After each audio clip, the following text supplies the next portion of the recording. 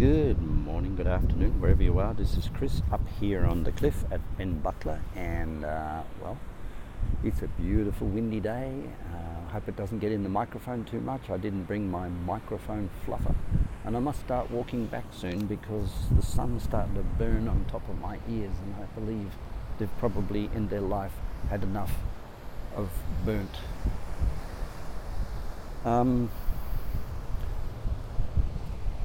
When I was with my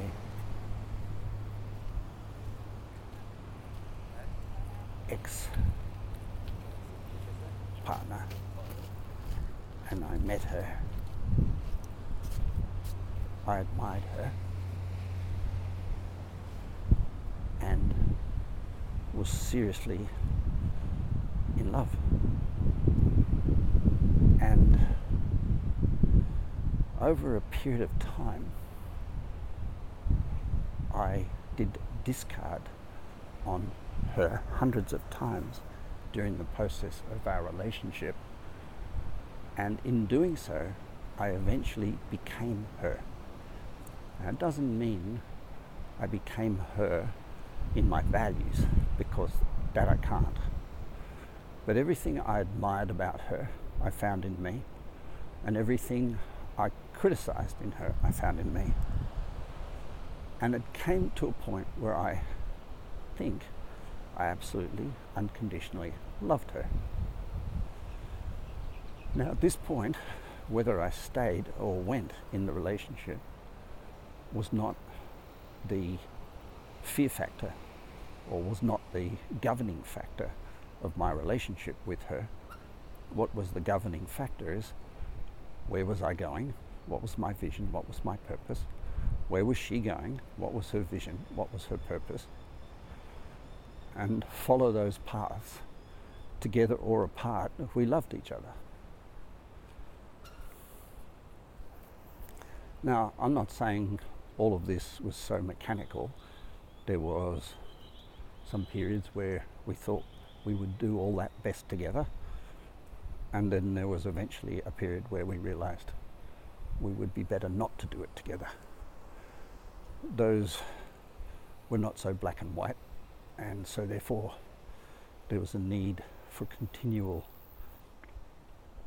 review to make sure we didn't escalate into some form of knee-jerk decision. And over a period of a year, we came to the beautiful conclusion, although we were still attracted to each other, that our visions and our journeys were best performed separately.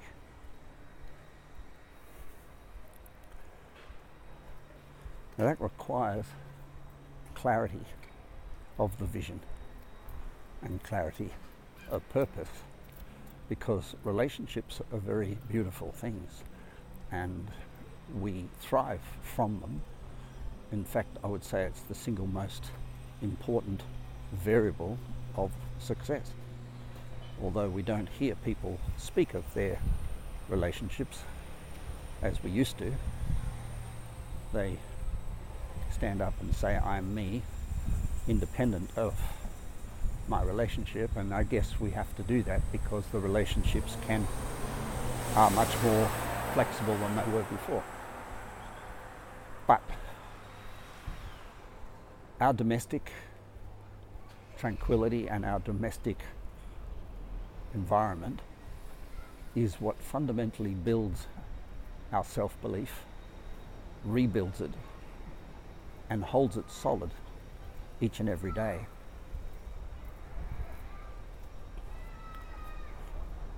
And we are the environment we create. If we're in a turbulated domestic environment that's not full of whatever values we love and respecting for the values of others, if we're not in an environment that builds us and sustains us, then there is no way we can perform. And behind every great success, there's a home. Sometimes people never leave their family origin home, even though they move on and get married. their success and their life is really dependent on mum and dad. And they may have created a new home, but they never really left the original one. And that's because they get the positive energy and the positive affirmation from their parents more than their partner. That may not be the partner's fault. It may be because they only value it from mum and dad, and that's the only one they trust. So our domestic environment is really important, and when we see that being with our partner is the single greatest space we can have to reinforce the purpose and vision we have, then we feel absolutely blessed to be in that partnership. And when we suddenly can't connect it, we feel suddenly cursed. Trying to change another person is really stupid.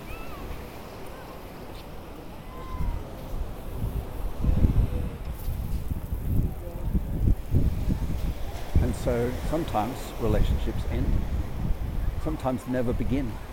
The person never really left their family home because that's where they get their positive, essential positive vibes from.